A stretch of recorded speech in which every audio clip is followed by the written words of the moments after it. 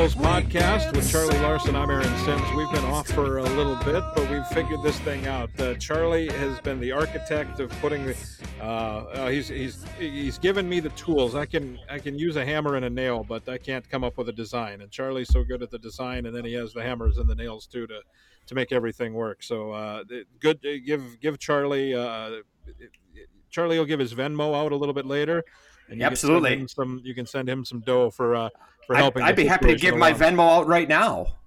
Go ahead, give it out. 10, 15 times. No, I'm just kidding. I won't do that. That's right. We've got a fun show, and it's nice to be back doing these. We, as you know, this is the 50th season of Admirals hockey, and we had been on top of this for quite some time. And then obviously the situation that we're all going through happened, and we had to put things on pause. But we're getting a little bit of normalcy, and like I said, Charlie has figured out a good way to do this. And what better way to come back with a fresh PH and F new podcast than with the Admirals all-time games played leader, Mark Van Gilder. Mark, great to talk to you. Thanks so much. How's everybody doing?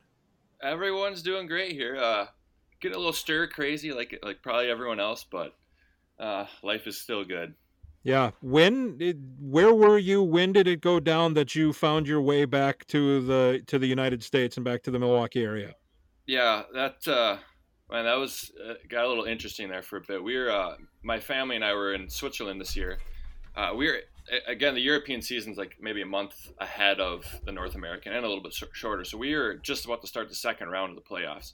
We actually played Game 5 of the first round with no fans, which was really strange. That must have been totally surreal, huh? Oh my gosh, it was crazy. We tied the game late in the third, and there's dead silence. We won the game in overtime to win the series, and they were completely quiet. It was so strange. We didn't laugh. Yeah. When you say that, it reminds me. It brings back the time you scored the double overtime winner at the Bradley Center against Texas. Could you imagine if it was dead quiet in there? You'd have just heard me. You'd have just heard me. Exactly. Now I can imagine it, and it's terrible. It was terrible. I'm sorry to interrupt, Van, but we had 2 years ago we played Chicago. Their practice arena doesn't have curved glass, Right, so we couldn't play an exhibition game there because it's not safe. So we played it up here, but they came to us at the last second. They're like, "Hey, can you do this?" Sure. So we didn't let any fans in, and there was a fight. It was Matthew Olivier and Garrett Ross, which doesn't matter. Yeah. I felt like it was like we were there as a staff, just doing our job. I felt like we were watching like a bar fight, because there's no one cheering. It's just like two guys fighting out on the ice. It's like, this is so weird. This is so surreal. I can only imagine what it would be like to score an overtime game winner to win a series and not hear anything, just like quiet. We scored, and before you celebrate, you kind of look around just to make sure it counts. Like, is the ref pointing at the net? I think this counts. All right, game's over. We can celebrate. Yeah, right. That's funny. So that finishes. Yeah, that finished, and it was very strange. All of the series ended in 5 games. Everyone played with no fans, Game 5. Everyone that was leading won, and then we took like a 2-week break because then the government banned crowds over, I think at the time it was maybe 100 or something like that. So we took a 2-week break, and as the break was about to expire, so we're still practicing, expecting to play. The TV revenue that was missing, like the TV, they wanted us to play fans or no fans. So we were playing on Monday. So Thursday morning I wake up, my wife is freaking out. She's saying, "There's a travel ban. We got to get home. We got, 20 hours or something." I'm like, "Oh my gosh. Well, we have a game on Monday." I was like, we can't just leave. So I go to the rink for practice. Long story short, season gets canceled at about 10 a.m. At 6 that night, we pack everything up. We got on a flight, trained to Zurich, spent the night there, flew out in the morning, got home about 7 hours before that travel ban went into place, which was really great for us. I mean, the traveling with a 1-year-old is a little bit challenging. For sure. My wife is amazing, so that she's basically traveling with 2 toddlers. I'm watching movies. I'm doing this, everything. I'm like, oh, this is great. I love flying. She's like, oh yeah, this is really wonderful. But we didn't have to do any screening. The next day, I think at O'Hare where we flew, there was like an 8 to 10 hour wait. Yeah, those customs. Pictures were crazy. Yeah, were insane. Yeah, I felt so bad for everyone there. But you didn't experience that. No, we had a flight canceled. We had an extra this and that. Like, things happen, but it was still smooth. It was like a normal day. A couple people wearing masks. It was like a normal travel day for us. So, nice. Shame on Aaron and I for not establishing this, but tell everyone where you're playing. Oh, I've been in Visp, Switzerland for 3 years now. Yep. After leaving Milwaukee, played in Italy. That was awesome. Then in Norway, and now Switzerland. So we just go to the most beautiful countries in the world. That's kind of our standard. Yeah, you're going to go to Tahiti next, maybe? If there was a Caribbean league, I'd be playing there 100%. But thankfully, Visp is a great spot. We got a new rink this year. It's beautiful. It's in the Alps in Switzerland in the south, really close to Italy. It's a great place to live. How do you leave then? I mean, with contract situation or whether you're coming back, I mean, do you know any of that stuff now? And obviously, we've talked about this, and people know that those European teams, they start a month, maybe 6 weeks in front of what they do in North America to start their season. So what kind of a holding pattern are you in contract-wise and travel-wise if you are returning to that team? Yeah, I think I got pretty lucky. I had been talking to the team about re-signing, and we just had some small details to work out. So the day I left, the season got canceled, and I said, okay, well, I'm going to go pack up my place. And when I drop my car off, when I'm skateboarding back to my apartment, let's get this thing signed, get it taken care of, because I didn't want the uncertainty. Teams lost a lot of money around Europe, so I didn't want to just get stuck with nothing. And of course, I like playing in Visp. It's a good spot. I love the guys there. Beautiful rink, nice apartment. All this, it's a good place to be. So we resigned the day that we left, actually. So I'm going back. I don't know if the season will start on time, if we'll start at all, but hopefully it does, and everything will be all right. Who are some of the other guys on the team that people, Admirals fans, might know of? Any other American League guys there, or guys played North American Pro? Well, in this league, there's only 2 imports in this league per team. Per team. So I played with a guy, Dan Kissel. I played with at Notre Dame my first 2 years there. This last year, Troy Josephs was my left winger. Really good player. He was a draft pick of the Penguins. He was I think up and down. Sure. In the American League last couple years before this, had some shoulder injuries, some issues, whatever. He ended up coming over. It was a great fit. We had a good year. He's a good guy. So, is he American or Canadian? He is Canadian. He's from the Toronto area. So, okay, good player, fast, strong, physical, good guy. So it worked out. It's been good. I've had good teammates there all 3 years. But other than that, it's all Swiss guys. Sorry, Aaron. That's okay. Yeah. All Swiss guys, yeah. So what is you and I have talked about this before. Charlie's talked with you about this before, but explain is there a culture shock when you go, or is it after you've done Northern Italy and Norway and Switzerland, it's kind of old hat? Yeah, you get kind of used to it. When we moved to Italy, we were in a really small town, like up on a mountain, and I did not know. I was like, Brand, I don't know what I'm doing here. Like, what the heck's going on? Why is nothing open from 12 to 3 in the afternoon? Where is everyone? Like, why is the grocery store always closed? It's a ghost town by 6:15 p.m. So it was a really big shock for me because I'd never been out of North America in my life. Thankfully, my wife was a little more traveled than I was. She kind of took control and said, "It's going to be fine. Just look around for a second. We're in one of the most beautiful places in the world." Yeah, you're in the middle of The Sound of Music. Yeah, it truly was amazing, and it didn't take long to kind of settle in.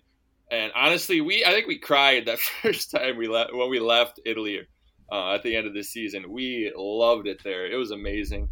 And since then, of course, each place you go to, you got to figure out like the language a little bit, getting by. Most people speak English, at least a little bit, enough to get by, but the language and where to go, how to, getting your groceries, getting your meat, getting your vegetables, all that kind of stuff is always kind of a bit of a challenge, but now it's fun. We like doing it, and going to new places is exciting for us. What's the language in the locker room in Switzerland the last few years in Visp? Yeah, they speak Swiss German, and you'd think before I went, I was dumb. I don't know what's going on. I was trying to learn Italian before I went to Italy, and they speak German up in the mountains there.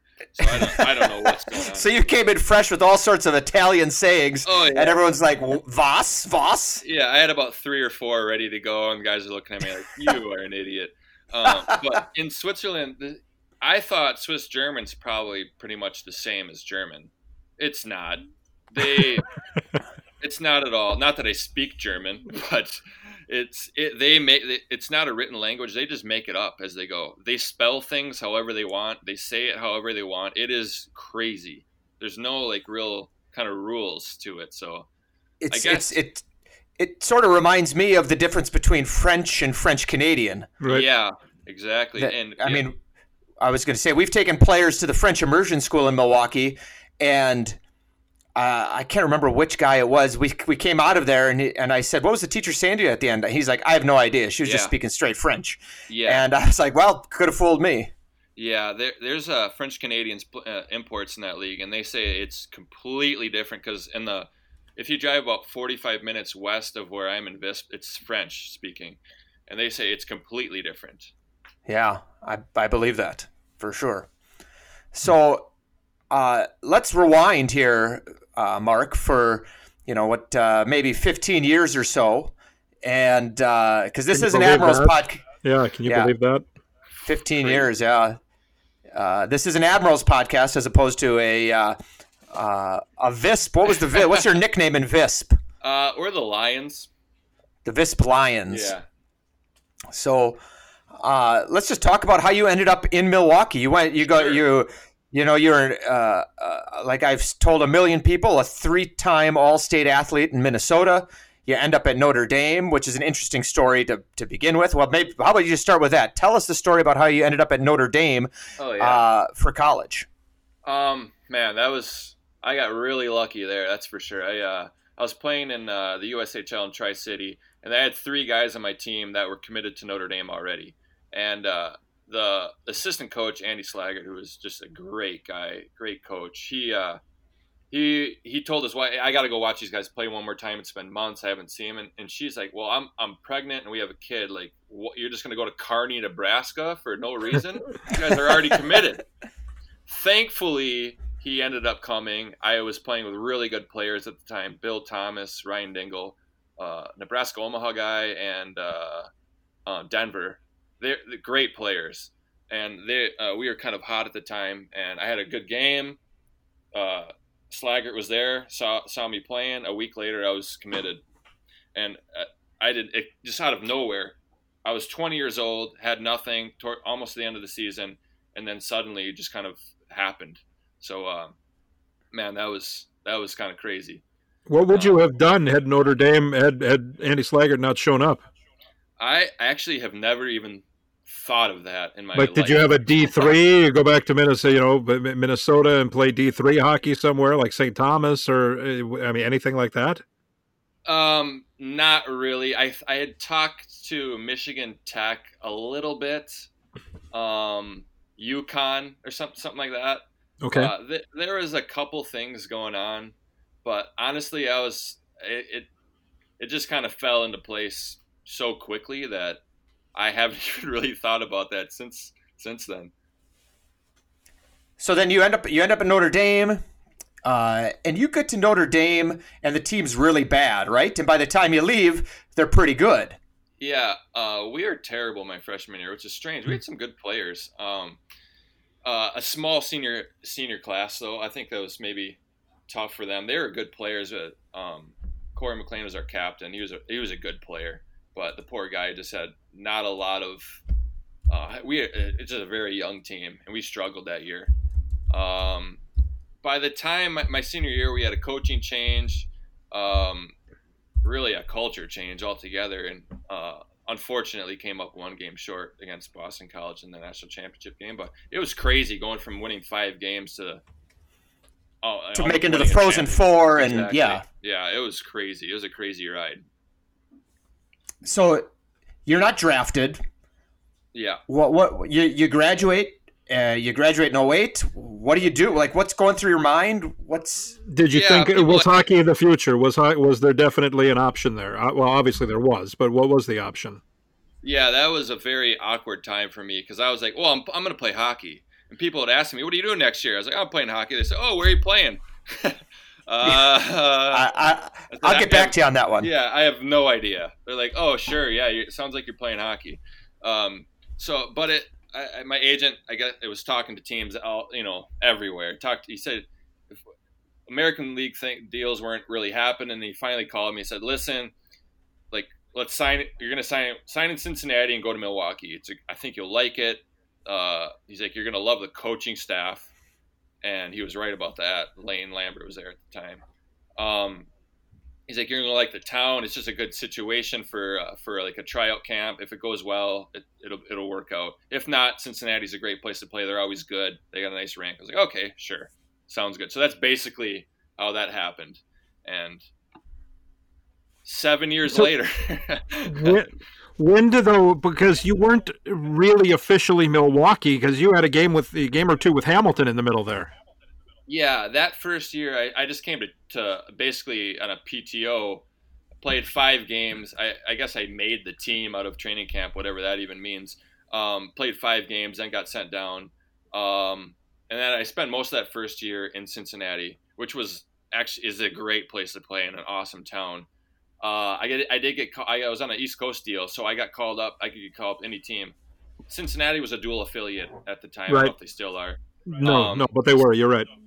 Yeah, so I ended up going up to Hamilton for 3 games, which was quite an experience playing in Canada. It's a completely different ball game. The Canadians minor league team, that place, they're nuts. They're absolutely crazy. I think the coach got fired when I was there, so it was an absolute zoo. But I ended up coming back.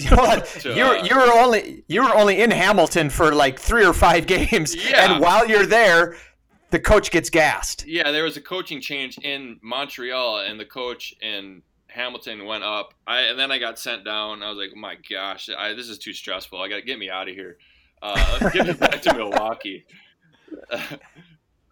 So then the next year, I kind of was my first kind of full year in Milwaukee. I ended up playing a handful of games in Cincinnati that year, but I was in Milwaukee for I think most of the season and playoffs. But then went down after we lost to Chicago in 7 games in the playoffs, and we ended up winning the championship in Cincinnati, which was awesome and a ton of fun. Go ahead. I think that's a really interesting story because we play Game 7 in Chicago, we lose, and then you, and James, was it James Sixsmith and Mike Bartlett hop on a plane, all Admirals, lose Game 7, you hop on a plane and play against each other. Was it the next night? The next night we played Game 6 in South Carolina. Was it Reed Cashman? I can't remember. I was just, that's from memory. I think it was Cash, yeah. Yeah, Cashman and Mike Bartlett. Yeah. And I played with Bartlett in Notre Dame, and we played together in Milwaukee. That was fun. And then we played against each other in Game 6. They won Game 6. We played Game 7 the night after that. So Game 7 in Chicago, Game 6, Game 7 the next 2 nights. That was a tough 3-3 ending in South Carolina. And we ended up winning Game 7. In the playoffs, nonetheless. Yeah, we won Game 7. I don't remember what day of the week it was, but we won Game 7. I think I flew back to Milwaukee, packed up my entire apartment, drove to Cincinnati the day after, and then we played the next day Game 1 of the conference finals. What a wonderful experience it is playing in the Coast. People don't understand how glamorous pro hockey is, huh? Oh my gosh. I still say every first round draft pick should have to play 5 games in the Coast just to appreciate Get on the bus at 10 p.m. so you don't have to spend the night in a hotel. Exactly. Drive through the night. You guys are gonna love this. 3 guys to a bunk. We're gonna wake up and who knows where, and and play a game. Get off for a morning skate. Get up and go morning skate. Exactly. Oh my gosh. A lot of looking back, fun, but not. Yes, exactly. Mark Van Gilder joining us here. It's the Milwaukee Admirals podcast. So you make yourself a regular in Milwaukee, and a couple of highlights along the way, certainly. One, I don't know if celebrate is the right word, but commemorate it anyway. The April Fool's Day bench clearing brawl in 2012 with the Rockford Ice Hogs. And I remember vividly talking to you about how you tried to find you said you try to find somebody and hold on. Oh, yeah, exactly. There was guys coming out of the penalty box. There's a pile. It was absolute chaos.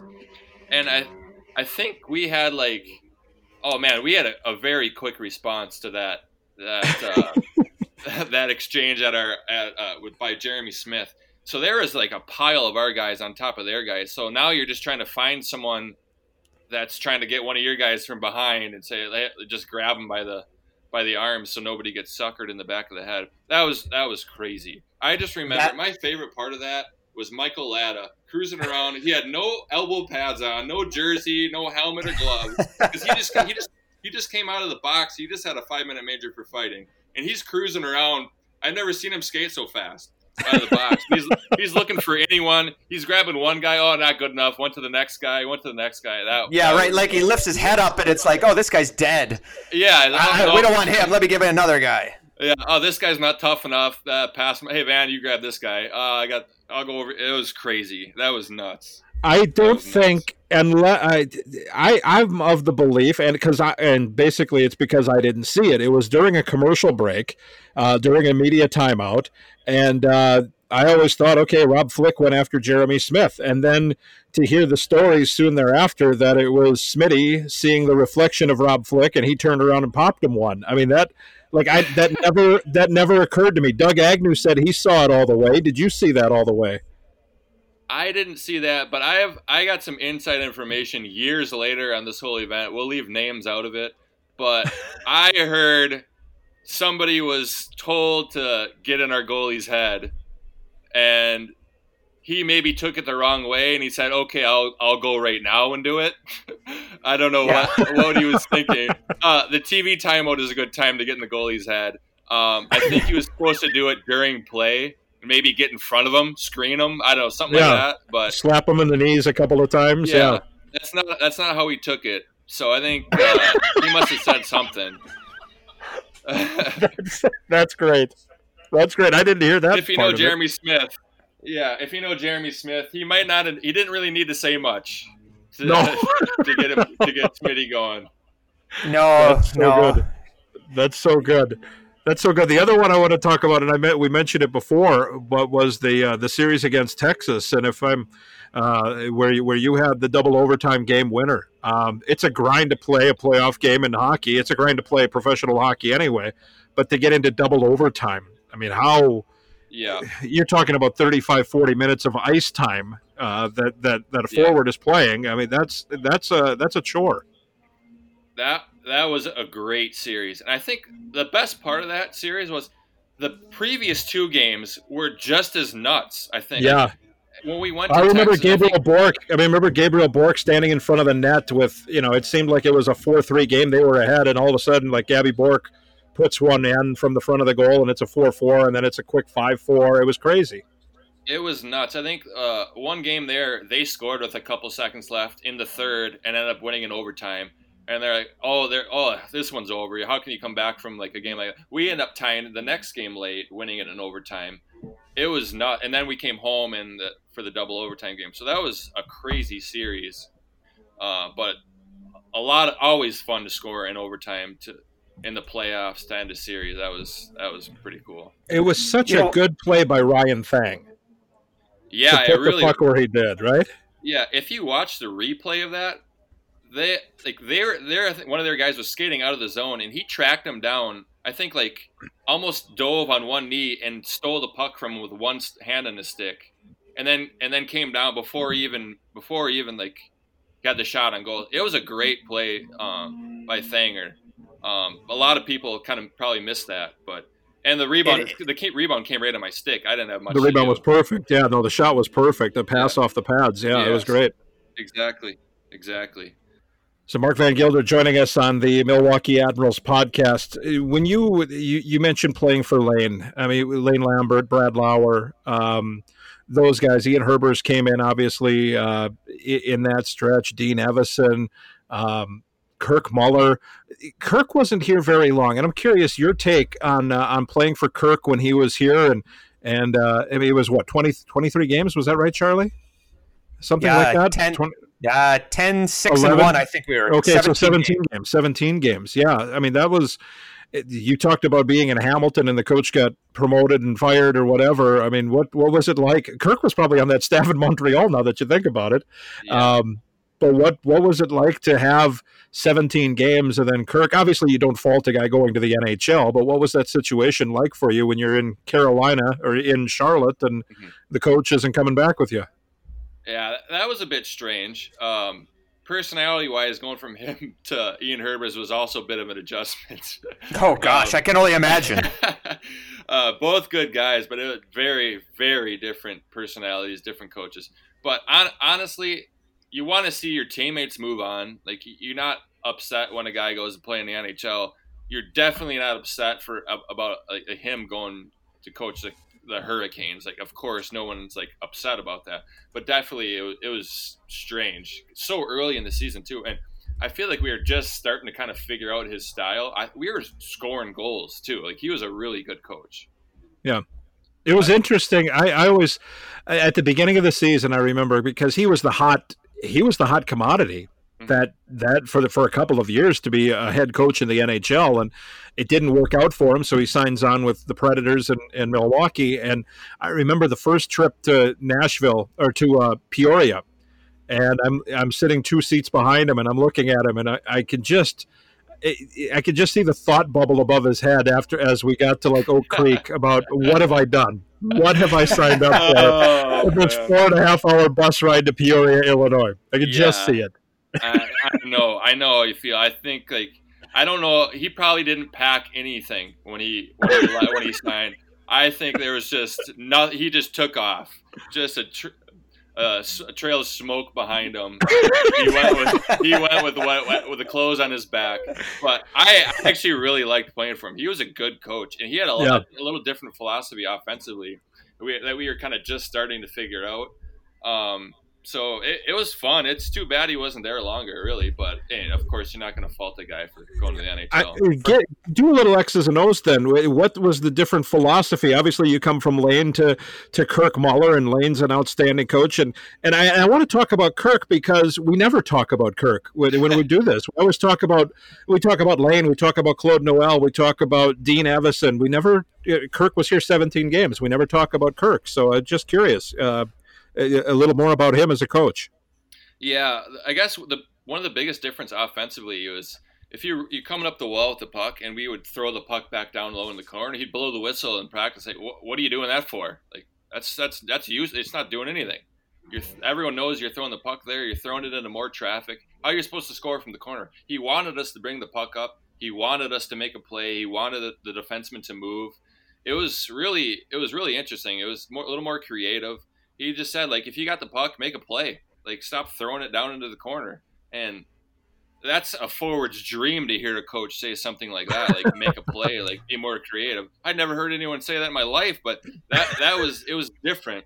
And we turned the puck over a lot early for sure, but we got a little more used to it. Like, hey, if you don't have anything, turn it, throw it on net, or throw it to the, like, weak side corner, have the other defenseman get it, something like that. So I think we were starting to figure out like what he was talking about right about the time he ended up leaving town. Then he ends up bolting, yeah, right. Did Herbie change things up then? Did you go back to something different right away, or was he trying to keep the same thing since you had a quarter of the season in that direction? Yeah, I think like most coaches taking over during the season, you try to, like, one, keep things going that are working, and two, implement kind of your own style. So I think he did a pretty good job. That's a tough thing to do that early into the season. Just like you can't change everything, but also like if you're not comfortable coaching that way, you can't just like you can't keep doing it. Exactly. So that was kind of a tough spot for him. He handled it pretty well. I think it was a little bit of both. By the end of the season, I think it was a little bit more traditional cycle hockey in the offensive zone, which most teams do. So, yeah. But what was it like for you coming in to have to play for a guy like Lane Lambert, maybe one of the most intense people, probably the most intense person I've ever met in my life? Yeah. Like, was it intimidating when he like, sometimes also when he talks to you, his voice it's like he's yelling, but he's not really yelling. How do you determine what's happening? It's hard to tell one from the other. He's really happy, he's really angry, or he's in between. It sounds the same. He was an awesome coach. I'll tell you, he was so detailed for a young guy. Like, sometimes he was intimidating, of course. He demanded a lot. Yes, I was afraid to miss a pass in practice. Yes, I was afraid to not be in front of the goalie when there was a shot from the point. But that made me better, really. It really did make me better. He was so detailed. When the game started, there was no question. You're lining up D-zone face-off. You knew it was happening on a win. If the other team, you knew every face-off play they'd run in the last 3 years. Like, you knew what every You've gone over it all. Exactly, you'd gone over everything. There was no question. Like, it's not a surprise that we were a good hockey team with him, because he worked hard and he demanded the same from us. And every guy, whether you liked him or not, I did like him. Every guy respected him. That's for sure. Right. He was great. There was the great story about Chris Chelios when he played for the Chicago Wolves, saying something about the adjustments Lane made between the first and second period in a game at Allstate Arena were the best adjustments he'd ever seen in his pro career. Yeah, that's saying something. Yeah, right. I mean, do you remember ever hearing something like that, or no? I don't recall, but it doesn't surprise me, because Lane. This is something that a lot of coaches, it's just human nature. Coaches don't want to change things a lot of the time. They want to be right the first time, right? Which is probably the same with every player and everyone in the world. But he worked hard. He prepared us, but he was not too proud to change everything if it wasn't working. If it's not working, he would change it immediately, in between shifts, in between periods. That's just the kind of coach he was. He did a great job. I loved playing for him. I really did. And speaking of intense, the only guy I saw like kind of not unfazed by this, I gotta tell the story. Dave Scatchard. Remember Scatchard? Yeah, for sure. We had a practice at the Kern Center one day, and if it wasn't sharp from the beginning, Lane would have a meltdown, and then it got sharp really quickly. Right. So we had some like 4 corners, like using the whole sheet of ice, some drill. It doesn't even matter what drill it was, but it was a really long pass down the ice. You skate, pass, get it back, go down, shoot, whatever. We were a couple guys missed some passes. There were some saucer passes being thrown. Guys weren't taking it seriously. And he lost it, blew the whistle, absolutely gave it to us. He's like, next, I dare you guys. Miss one more pass. I dare you. Everyone's going to be on the line. We'll be here all day.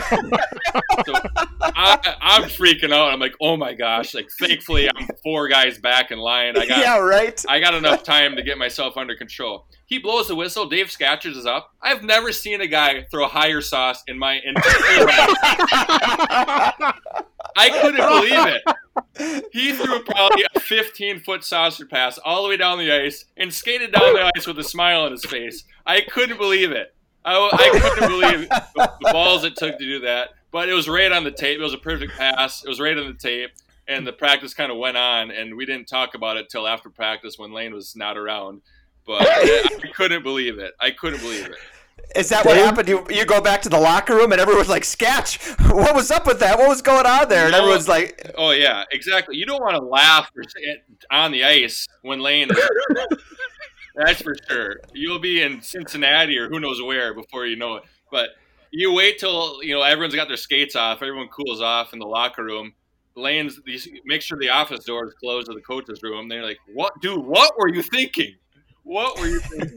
We are right around the anniversary of the game where Scatchard scored 4 goals and had an assist for the Admirals in an 8-1 win over Chicago. It was right around this time. But am I telling tales out of school, or do I have this wrong? And maybe you don't.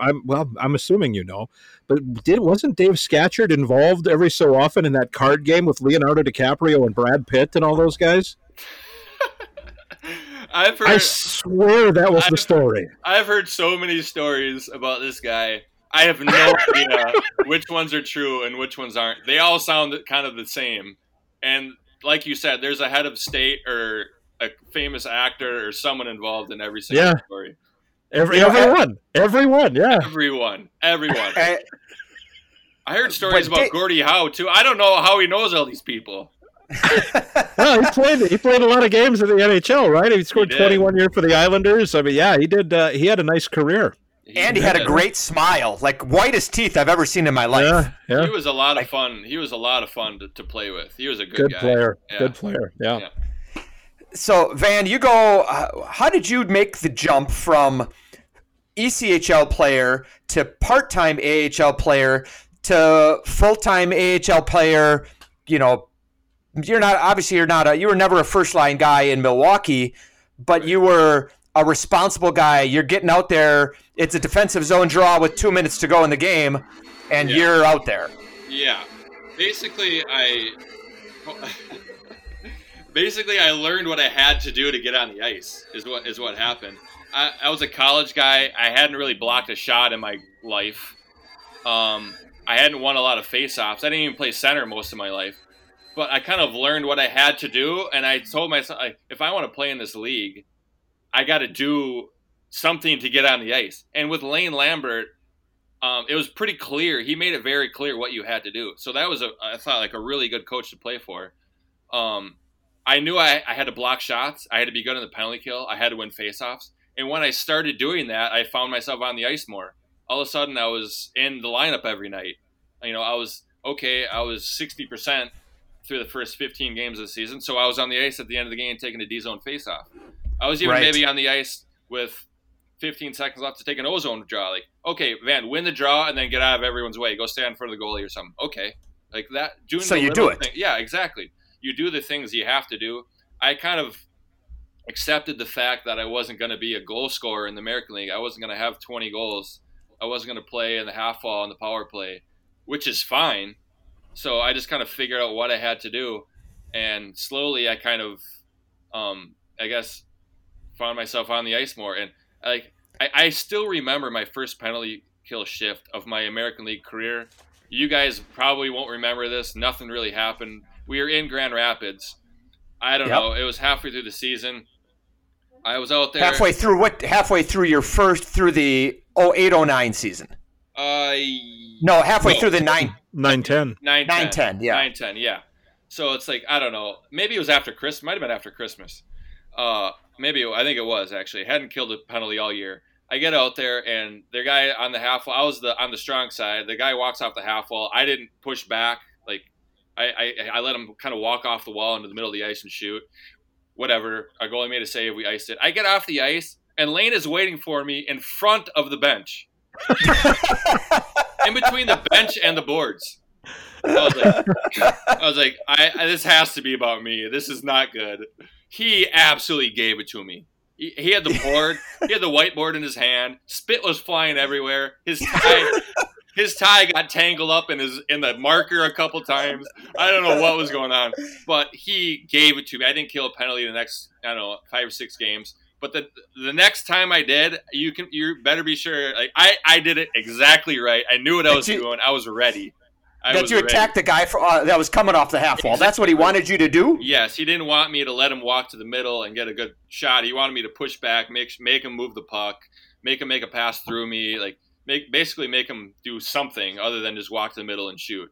Sure. Yeah. So I did not make that mistake. I don't think the rest of my career, because I was so embarrassed.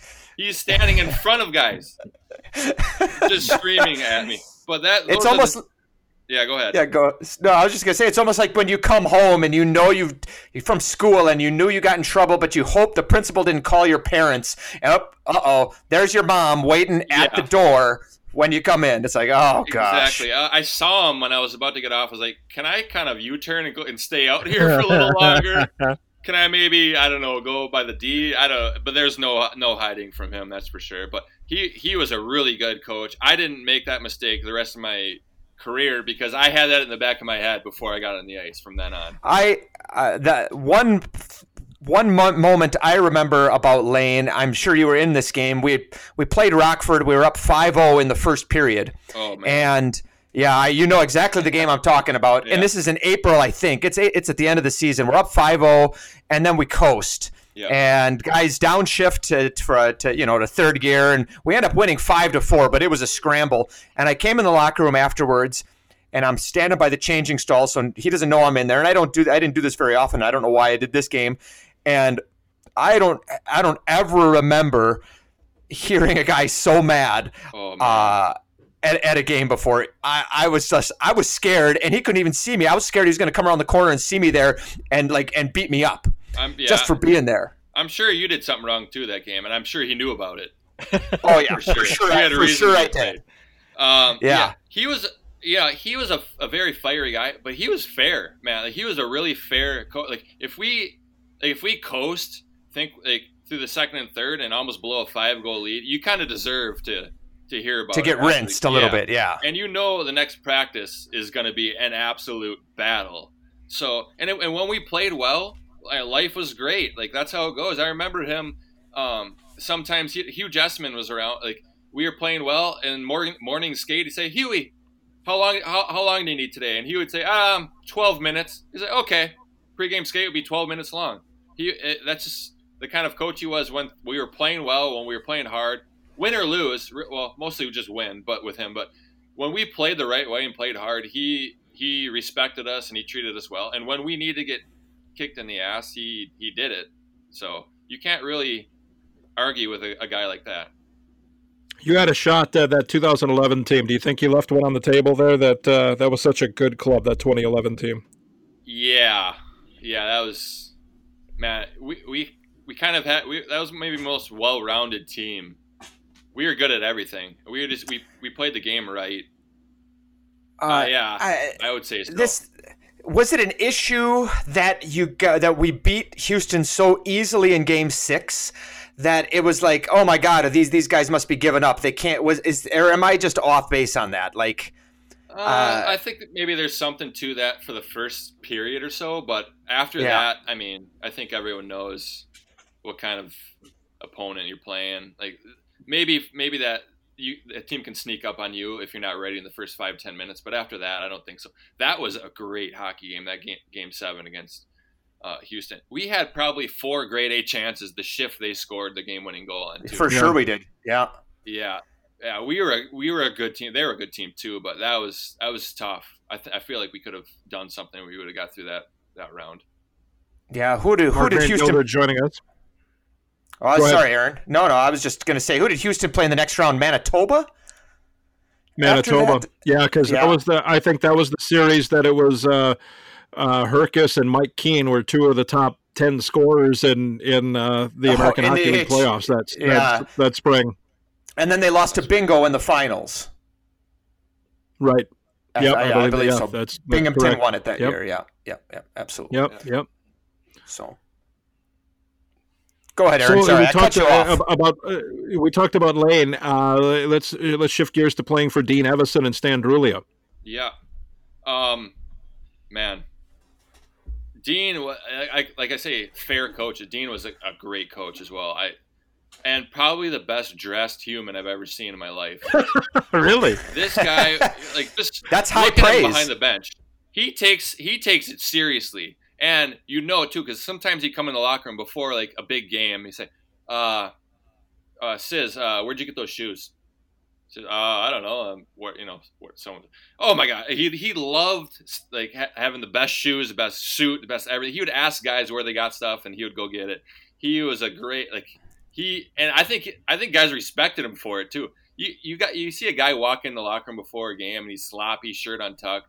I don't know. I think maybe it affects your team a little bit. It's the coach from Letterkenny. Yeah, this guy was not messing around. He came in dressed to the nines every game. It didn't matter where you were. 3-3, last game in Iowa, no sleep. He looked like he was ready. He was ready to go, man, every time. And he definitely brought Stan's game up because Stan was a sweatsuit guy before Dean got there.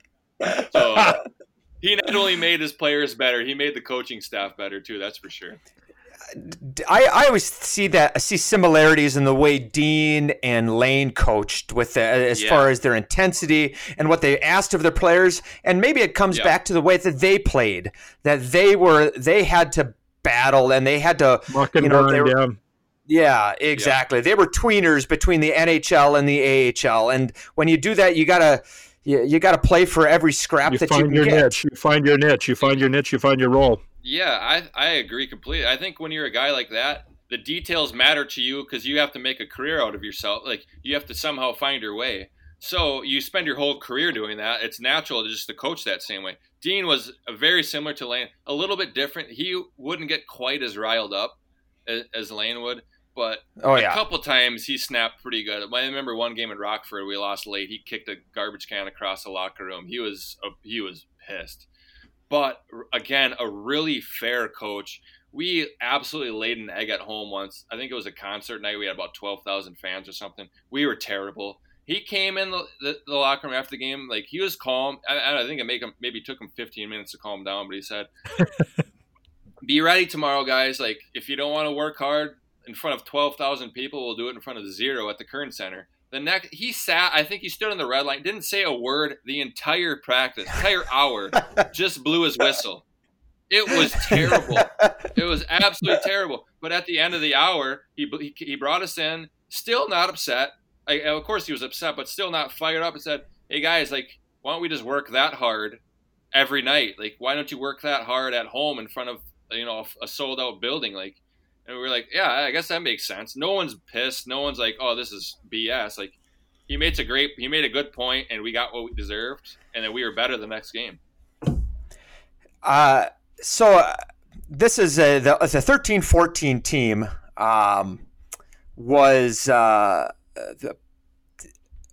that was the year that, not the 13-14 team, but the 13-14 season. That's the year you play a game in the NHL. You get called up.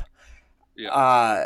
Take us through how that happened. Did you expect it to happen? And then, like, just tell us the story of playing your first NHL game, including like how you got called up, like how you heard about it.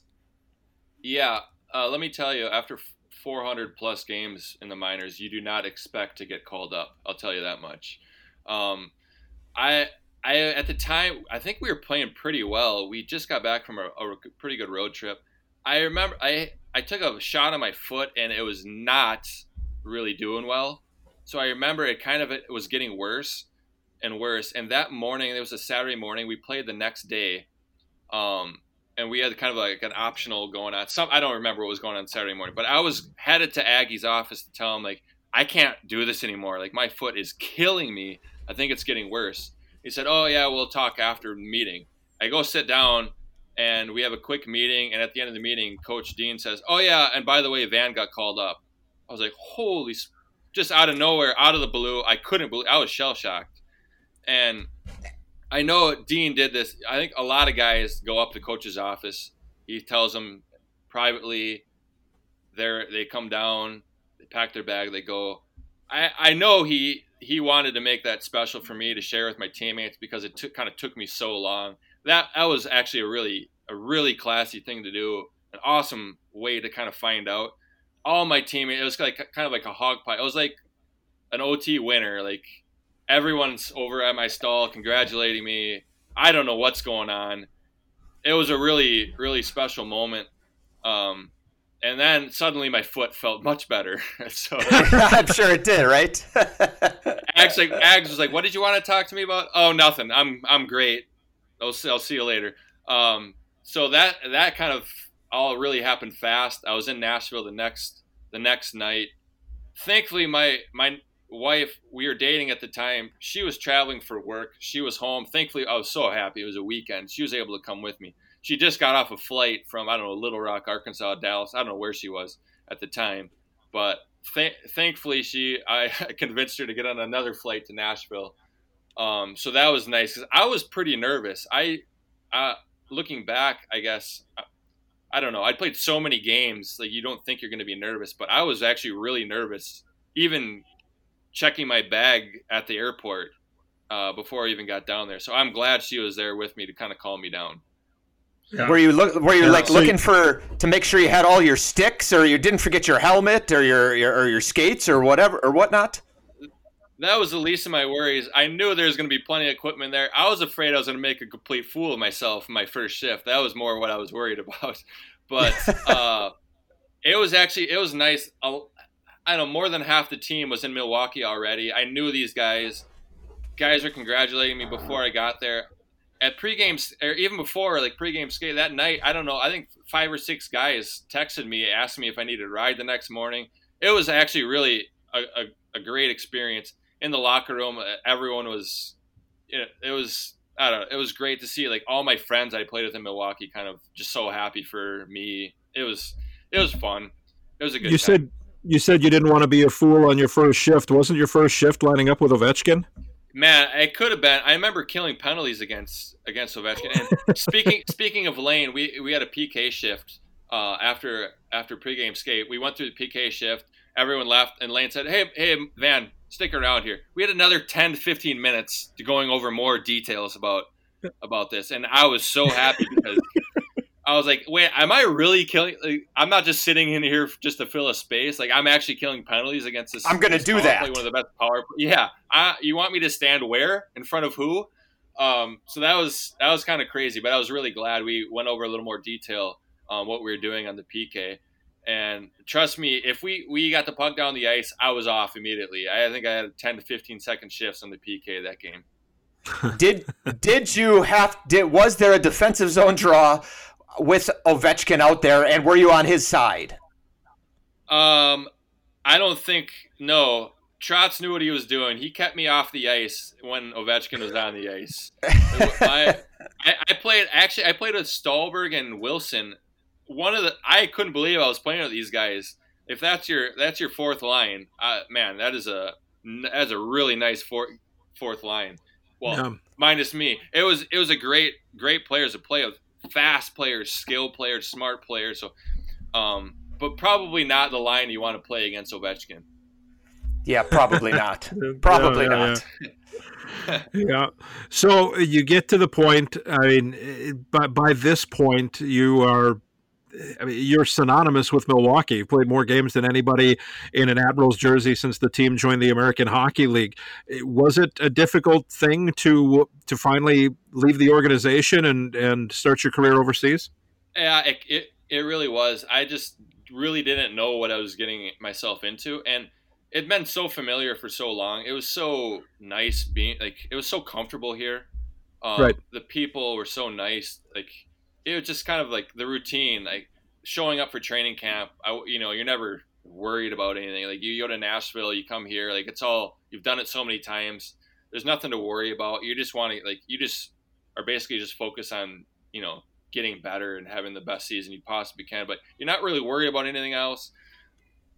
Heading overseas I had no idea like what the hockey was going to be like, what it was going to be like off the ice, like anything really. The language barrier, I had no idea. But I was so sick of the drive to Rockford, the drive to Iowa, playing like the same teams over. How many times did we play Grand Chicago Rapids and Rockford and Chicago? I was so sick. That one year we lost to Chicago. We played them in the preseason. We played them 12 times, and we played them 7 more times in the playoffs.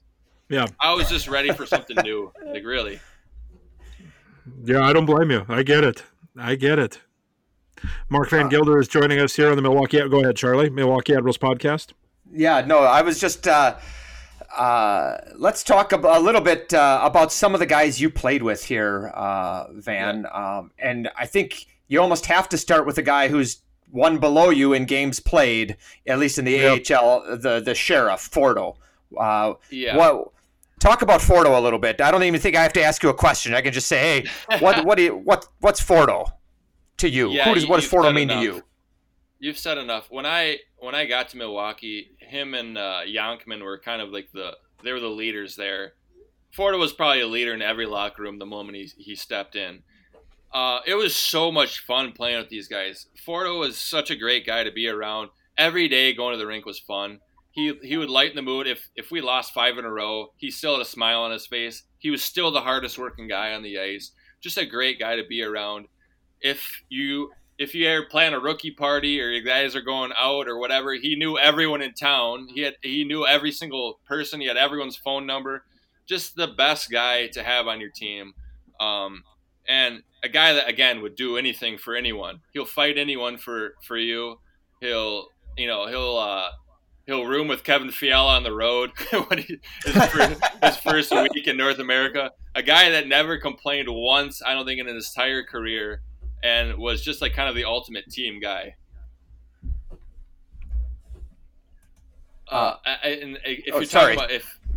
If I was thinking about when you asked me to do this yesterday, and you're like, oh yeah, I was just talking about Admiral stories. I was like, okay, which one of the 1,000 do we tell about Scott Ford? So I don't know. Go ahead. Pick. Yeah. We do. Pick one or two. Man, I guess one of my favorites. I didn't witness any of this. It might have even been the year before I got there. The pizza incident. I don't know if you guys remember this one. We've talked about that, yeah. Oh my gosh, I don't know. People, everywhere around Milwaukee, maybe North America's probably heard the story. So I'll keep it really short. I just wish I could have seen it happen in person.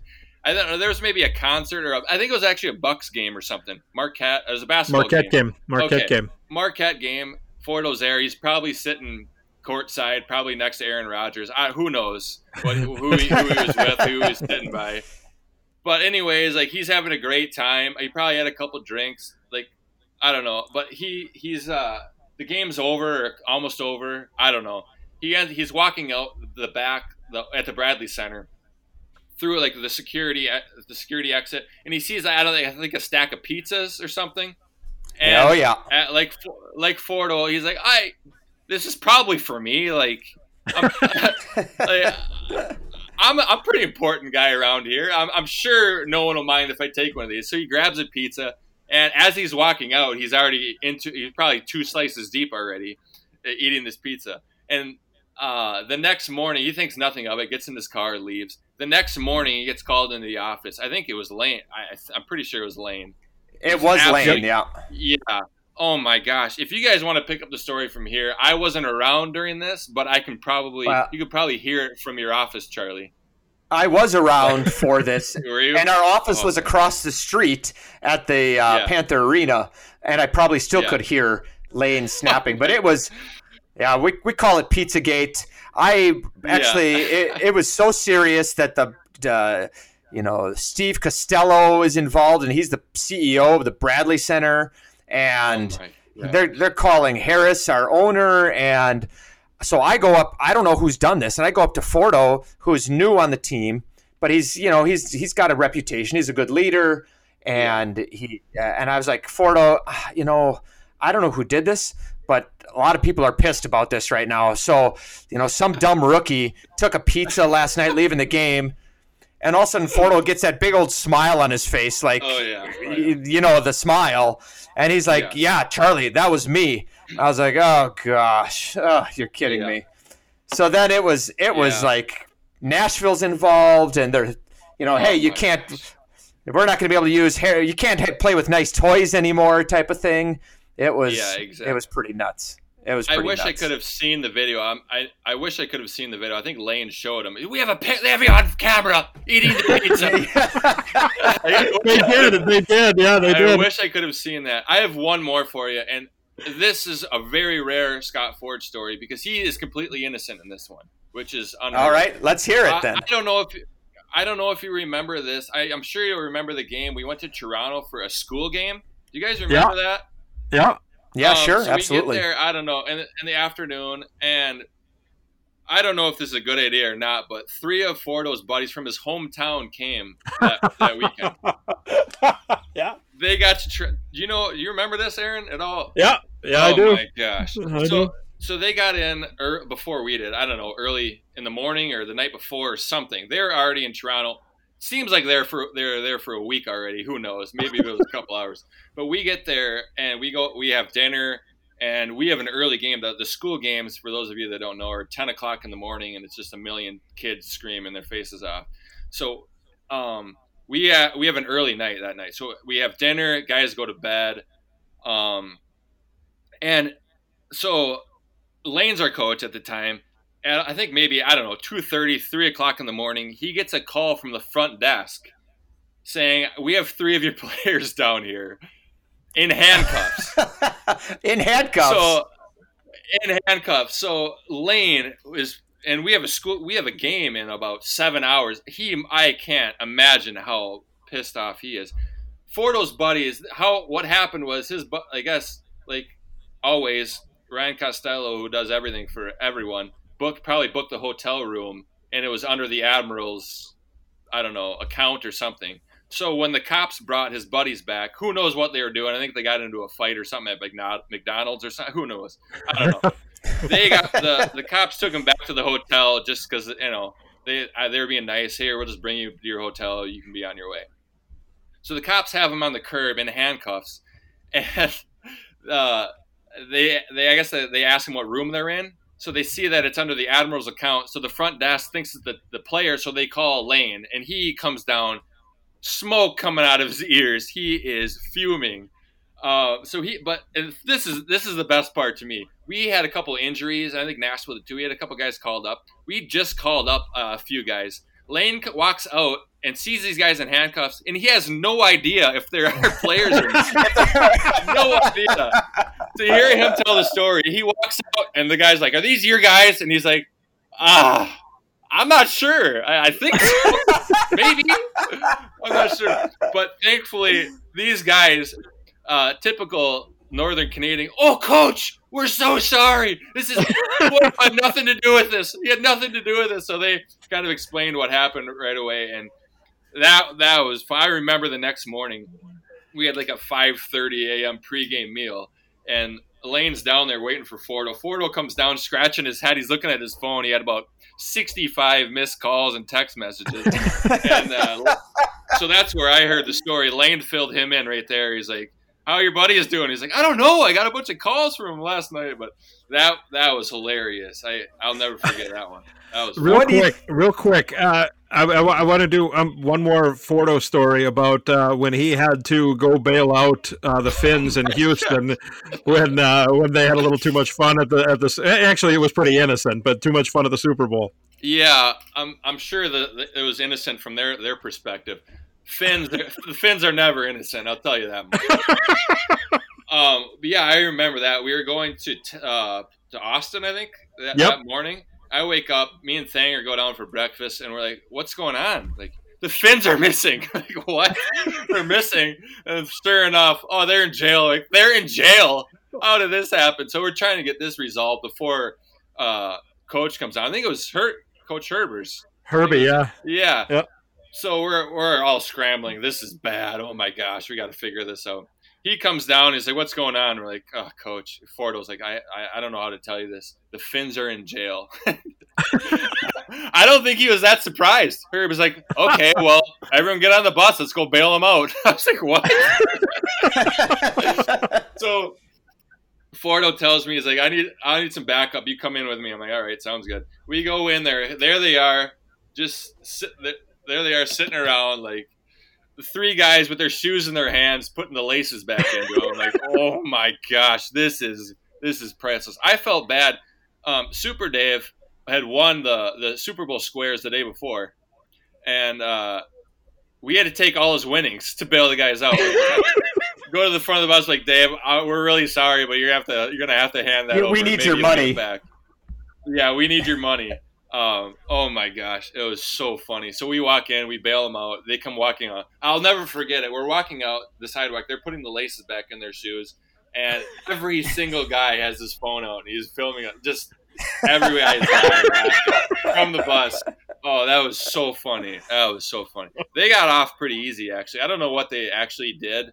I heard a couple different stories from different people, but they only had to do a couple hard laps after practice the next day. So. It was all in all a pretty innocent night from their perspective. Yes, yes, indeed. Yeah. No indeed. Harm, no done. No harm, no foul, I guess. Charlie, you got anything else? I think that's a great way to wrap up here. Well, we talked about you're going to be back next year in Switzerland. Hopefully, we get all this disease and everything straightened out, Mark. And before we wrap up, like I said, you became synonymous with Milwaukee Admirals hockey, all-time leader in AHL games played, and you were part of the last team that won a playoff game in Milwaukee. It's pretty amazing what you did. When you look back at your time in Milwaukee, what comes to mind for you? What do you take out of it? Yeah, man, I had a lot of fun playing the game here, a lot of fun living here. Really, the relationships I made, the guys I played with here, not just played with, the guys that I played for, and honestly, going to 9,000 different schools with Charlie, talking to kids, the relationships I made here, I'll never forget. Honestly, it's really priceless. Getting to know you guys, getting to know Lane Lambert, Dean Evison, Roman Yossi, Scott Ford, Nolan Yankoman. These guys were so much fun to play with, so much fun to get to know. And if you're going to have a 6-hour bus ride, there's not a better group of guys to go with. So really, the playoff games, the winning's great. Winning's fun. Scoring big goals is fun. But looking back, what you really remember is the friendships you made along the way. And that's, I think, one of the reasons why I stuck around here so long. I love playing here. The staff was always good to me, and I always had fun coming to the rink. Great way to end. Mark, we can't thank you enough. Best of luck to you. Thank you. Thank you, man. Appreciate it. I was just going to say thanks for coming on. Of course. Yes, we really appreciate it. Yeah, we really appreciate it. I hope they can pick up where they left off whenever that does happen, because these fans deserve another championship here, that's for sure. We're looking forward to it. Yeah, we're looking forward to it. Mark Van Gilder joining us. Thank you for listening. For Charlie Larson, I'm Aaron Sims. This has been a Milwaukee Admirals podcast.